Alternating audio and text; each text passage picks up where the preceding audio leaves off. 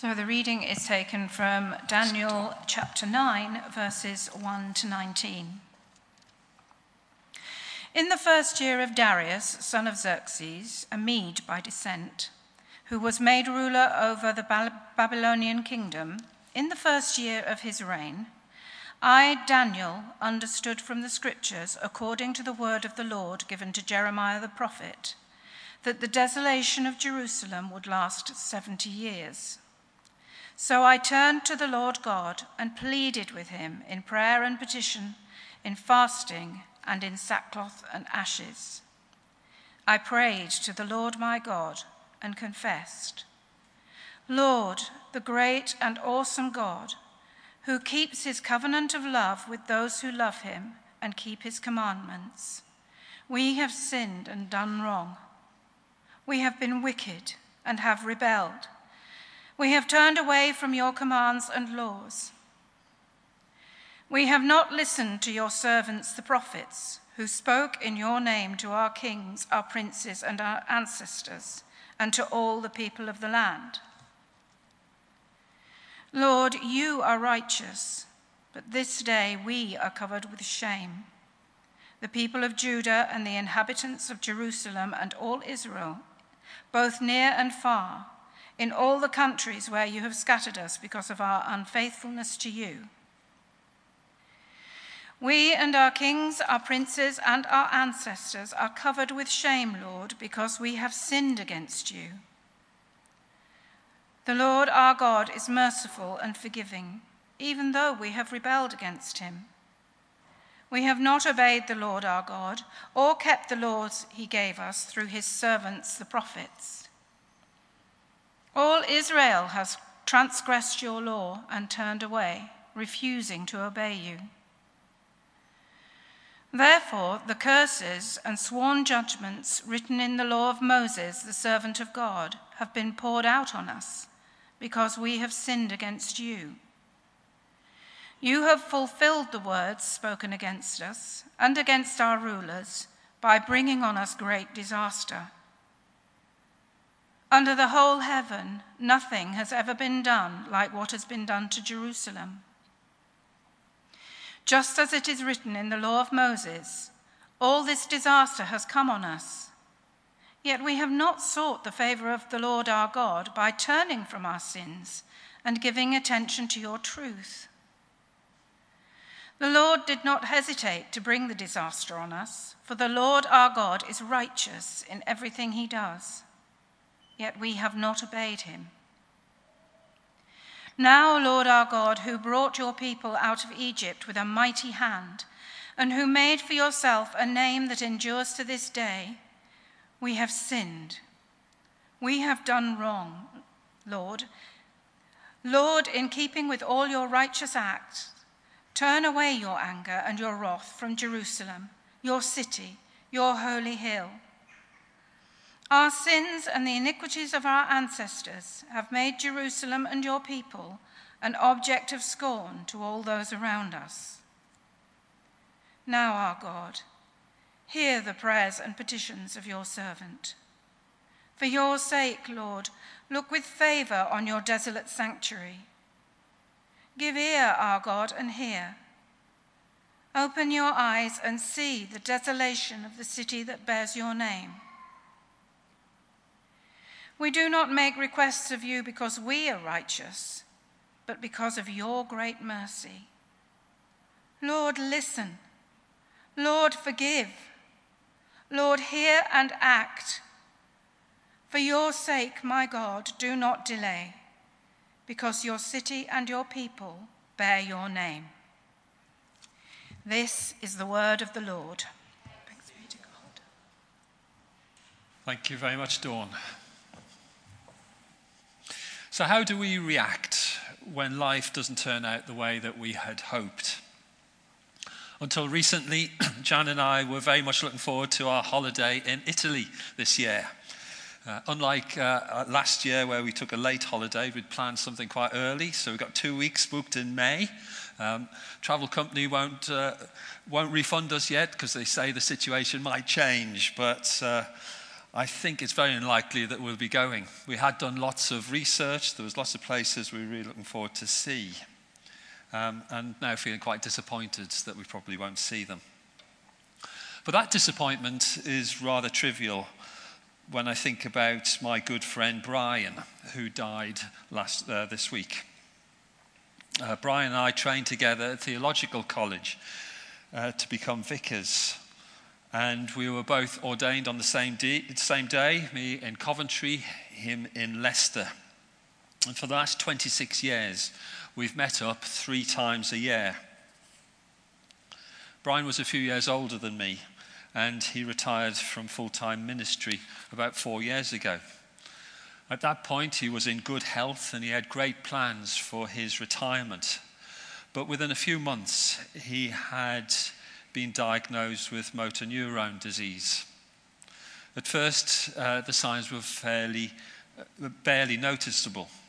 He was just walking with a slight limp. But each time we met, 3 times a year, every time we could see that his disease was becoming, the symptoms of it were becoming more evident.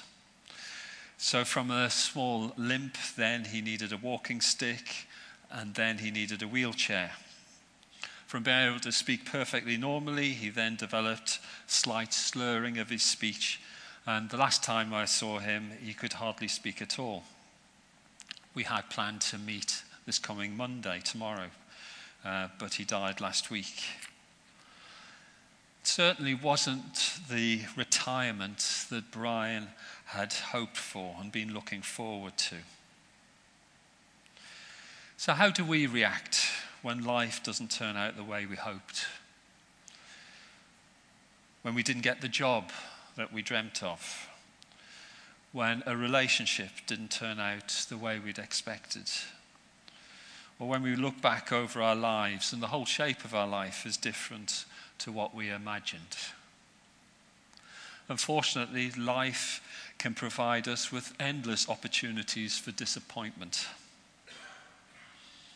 And it's even worse when the things that we dreamed of were something that we believe that God had promised us or called us to. So how do we respond?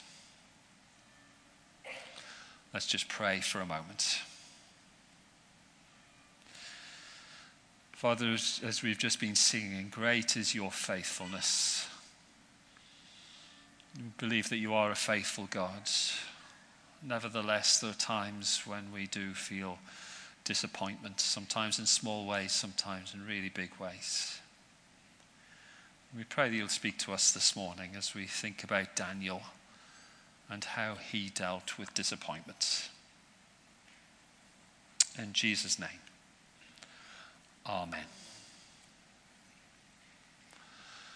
So Daniel chapter 9 is the last in our sermon series about the book of Daniel. And the passage that Dawn read to us is set, I think, within the context of great disappointment. It's a prayer that makes reference to several historical events.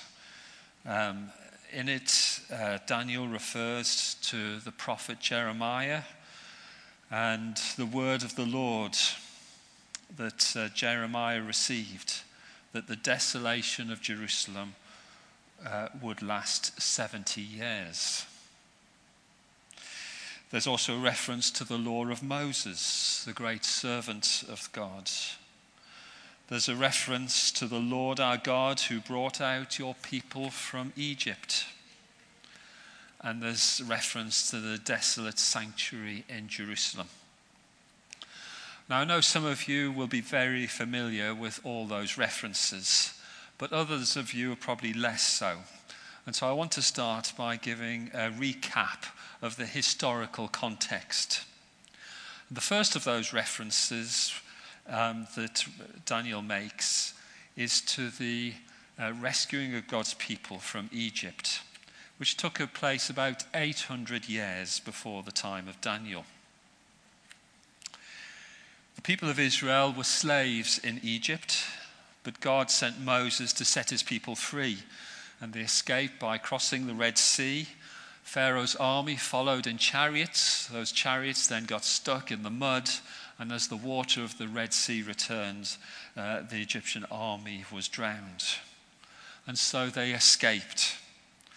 They escaped, but were in a time of wandering through the wilderness for 40 years, during which time God gave his people the 10 Commandments and also made a covenant with them.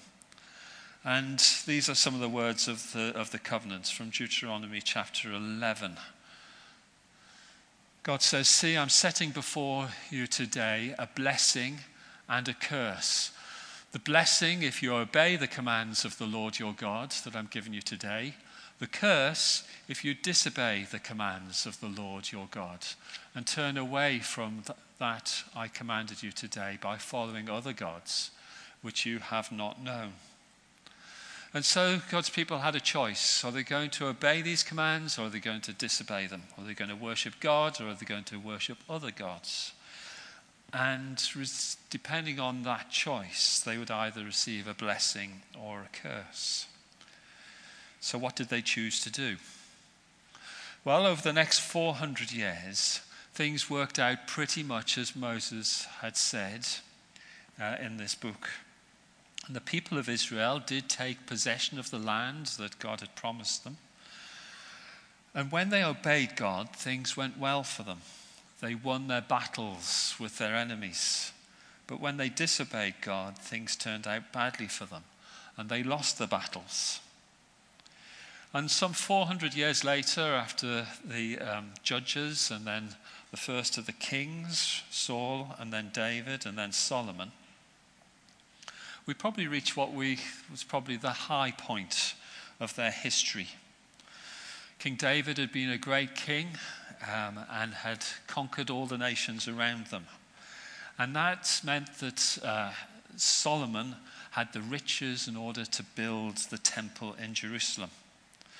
And we're going to look at the next verse in 2 Chronicles, which is shortly after the dedication of the temple. So this wonderful temple had been built. Solomon had dedicated to God. And we read that when Solomon finished praying, fire came down from heaven and consumed the burnt offerings and the sacrifices, and the glory of the Lord filled the temple. And the priests could not enter the temple of the Lord because the glory of the Lord had filled it. And a few verses further on, verse 16. "And when all the Israelites saw the fire coming down and the glory of the Lord above the temple, they knelt on the pavement with their faces to the ground, and they worshipped and gave thanks to the Lord, saying, 'He is good, his love endures forever.'" And then verse 19. But then God says, "But if you turn away and forsake the decrees and commands I have given you, and go off and to serve other gods and worship them, then I will uproot Israel from my land, which I have given them, and will reject this temple I have consecrated for my name, and I will make it a byword and an object of ridicule amongst all the peoples." So a great high point, this temple there representing God with his people, right in the heart of the city, and the city in the heart of the nation. God there, right in the midst. Real sense of experiencing the presence of God. But at the same time, this warning that if they were to forsake God and worship other gods, then they would be uprooted. Well, that was from the book of Chronicles, and that took place again about 400 years before the time of Daniel. And those next 400 years again continue to be a mixed blessing. Some of the kings that followed Solomon were good kings, and they helped Israel to keep God's commandments. But some of the kings were bad kings, and they led the people astray, and they started to worship other gods. But generally speaking, as time went on, the general trend was downwards, and things started to go from bad to worse. And that's when God started to send his prophets to remind his people of his covenant. Prophets like Isaiah. and Amos. But the people chose to ignore the prophets. And so when we get to about 100 years before Daniel, God sends the Assyrian army who conquers the northern kingdom of Israel and deports the people to other countries. Meanwhile, the southern kingdom, including the city of Jerusalem, escapes that. And you might have thought that the people then, having seen what's happened in the north to their brothers and sisters in the northern kingdom, that would have been a wake-up call for them. But it wasn't. The southern kingdom continued to disobey God. And so God sent yet another prophet, this time Jeremiah, who warned of God's judgment if they didn't change their ways. But just as the people had ignored the other previous prophets, so they ignored Jeremiah too. And so in 605 BC, King Nebuchadnezzar from Babylon, who had already defeated the Assyrian army, besieged Jerusalem. The king of Israel at the time, King Jehoiakim, capitulated and agreed to pay tribute to Nebuchadnezzar. And also some of the young nobles were taken from Jerusalem and exiled into Babylon. And it's thought that Daniel and his friends were amongst those first people to be deported from Jerusalem into Babylon. They were probably teenagers at the time. So remember that date, 605 BC.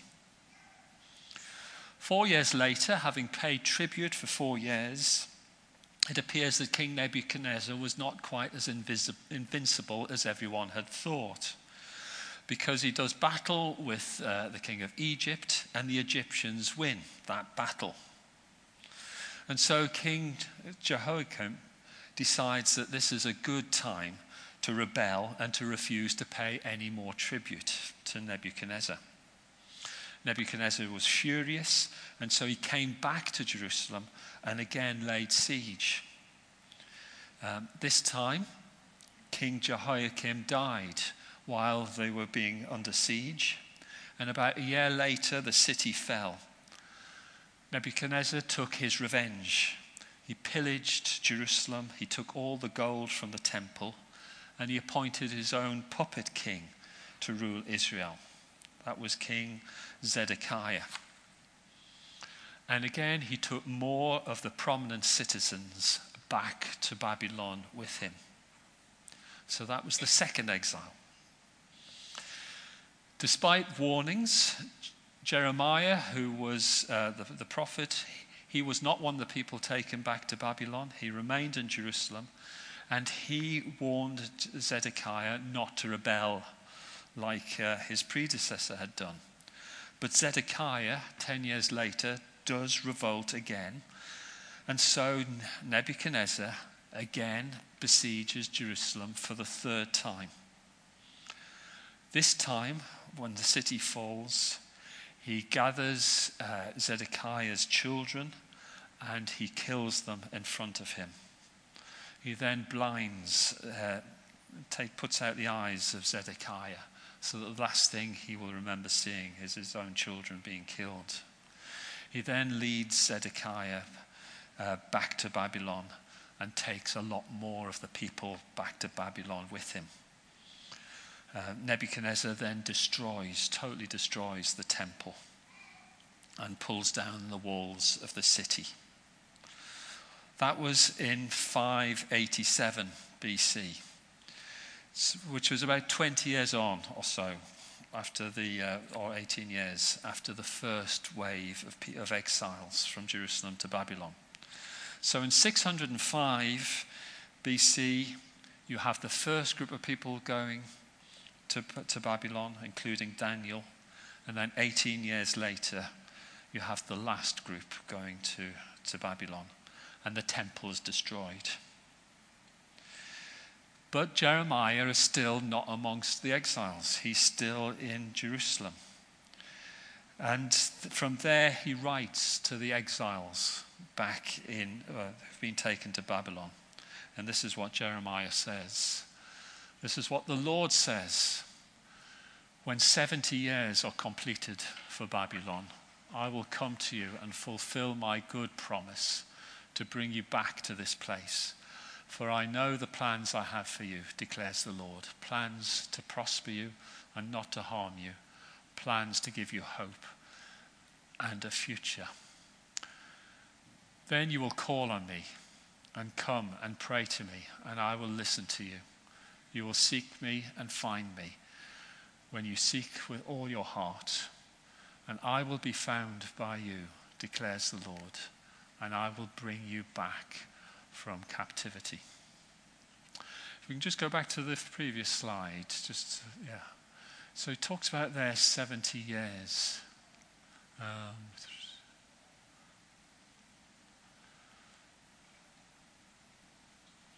We did see 70 years at some point, didn't we? That's there, okay. 70 years. And Daniel has been waiting for these 70 years. That's the 70 years he's talking about in his prayer. I wonder if Daniel had been ticking them off year by year, all these years in captivity from being a teenager, longing for the time when he and his fellow exiles would be able to return to their home country, their home city.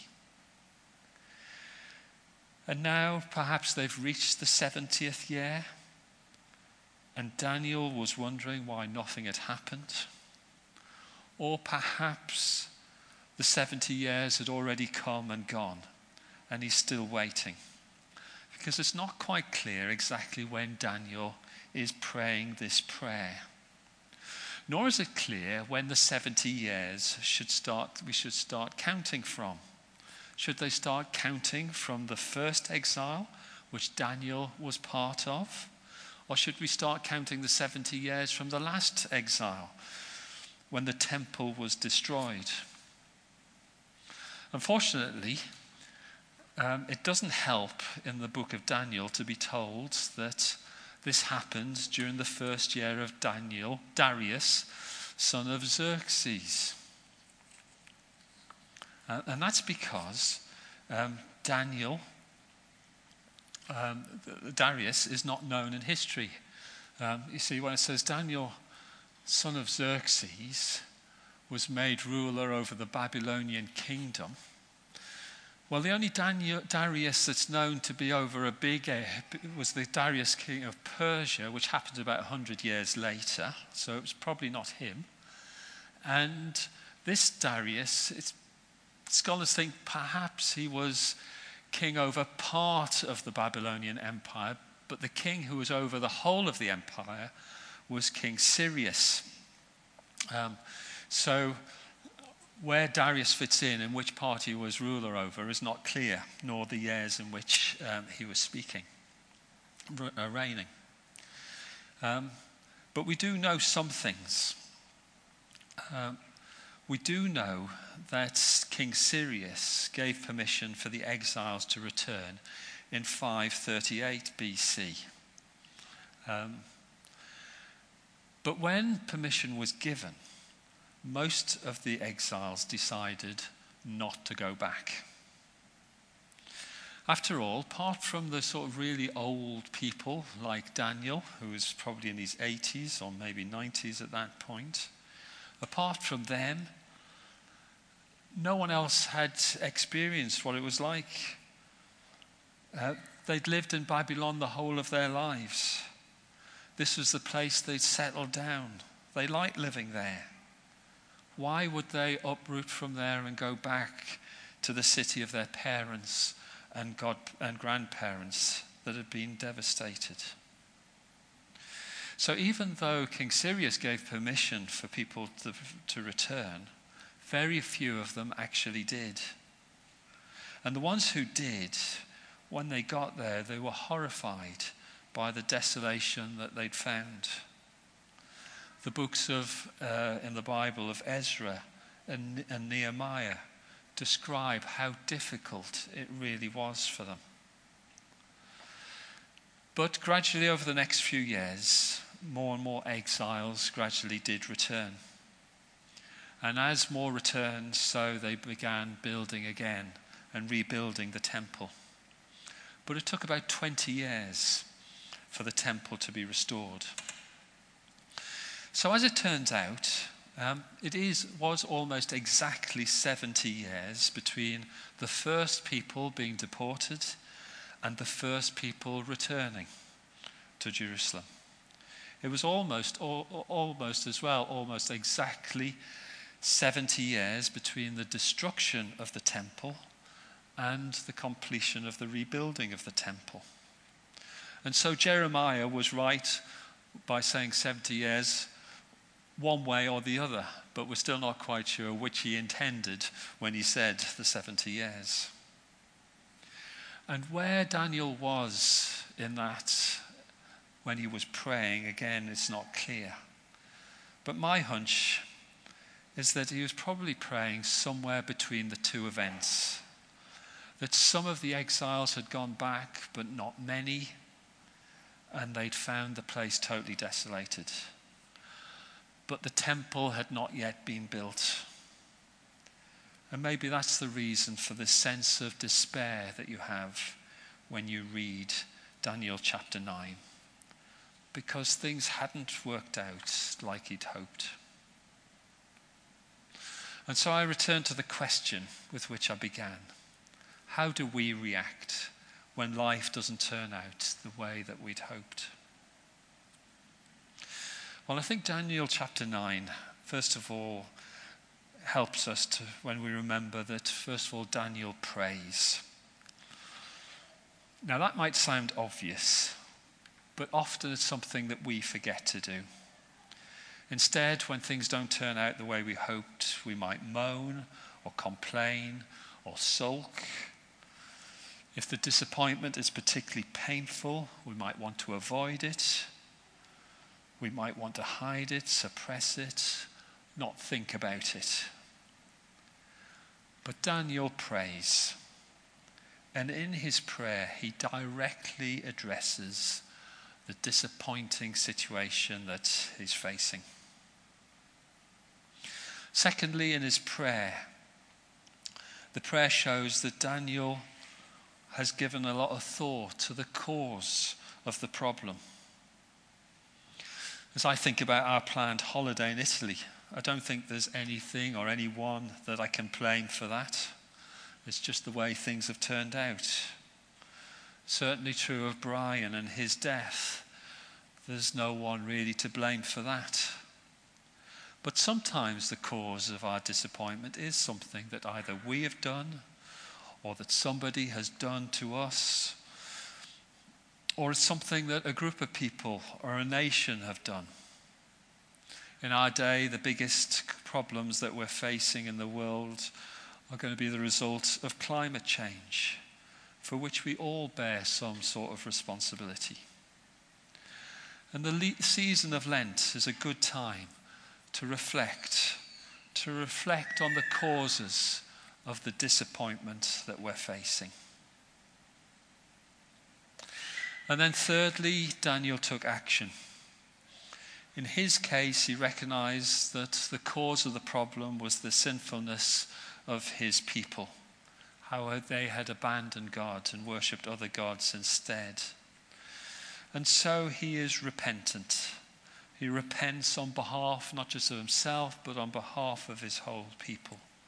And he repents not just in words, but by fasting and wearing sackcloth and ashes. And perhaps God is calling us to repent on behalf of the church or our nation or the world for the things that are disappointing us. Or if the cause is something that we have done ourselves or that someone has done for us, what action is God calling us to take? And finally, Daniel continues to trust in God. He trusted God through difficult situations before. He'd remained faithful to God in the lion's den. And now, surrounded by this feeling of disappointment, he continues to trust God in the face of that. It's easy to trust God when all is going well. It's in the face of troubles and disappointments that times of testing come. But he thinks about how God has been faithful in the past, how he rescued his people from Egypt 800 years before. And he continues to have faith that God will remain faithful in the present. Will we remain faithful to him? So let's stand to pray.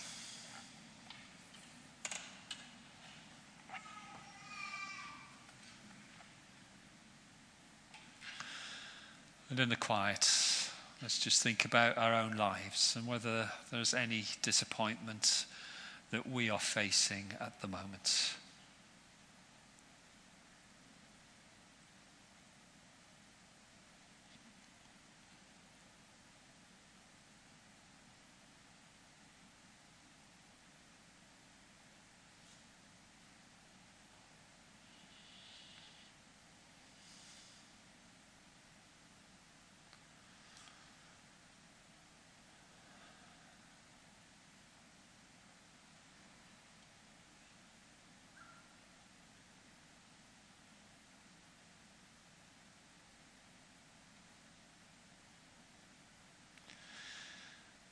As we stand before God, let's not hide from that.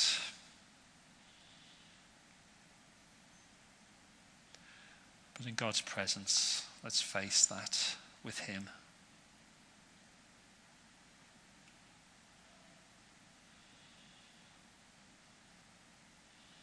To be honest with him, tell him how we're feeling.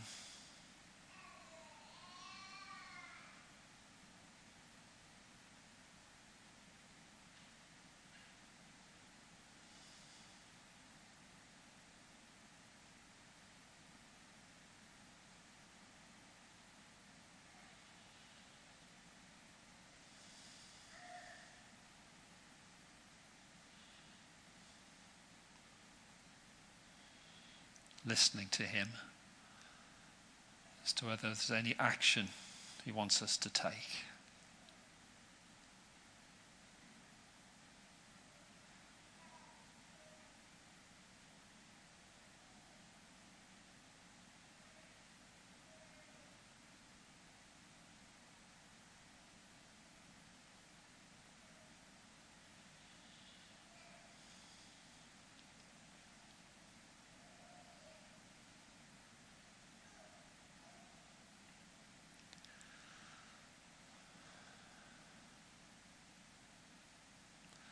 Committing ourselves to trust him through the difficulty.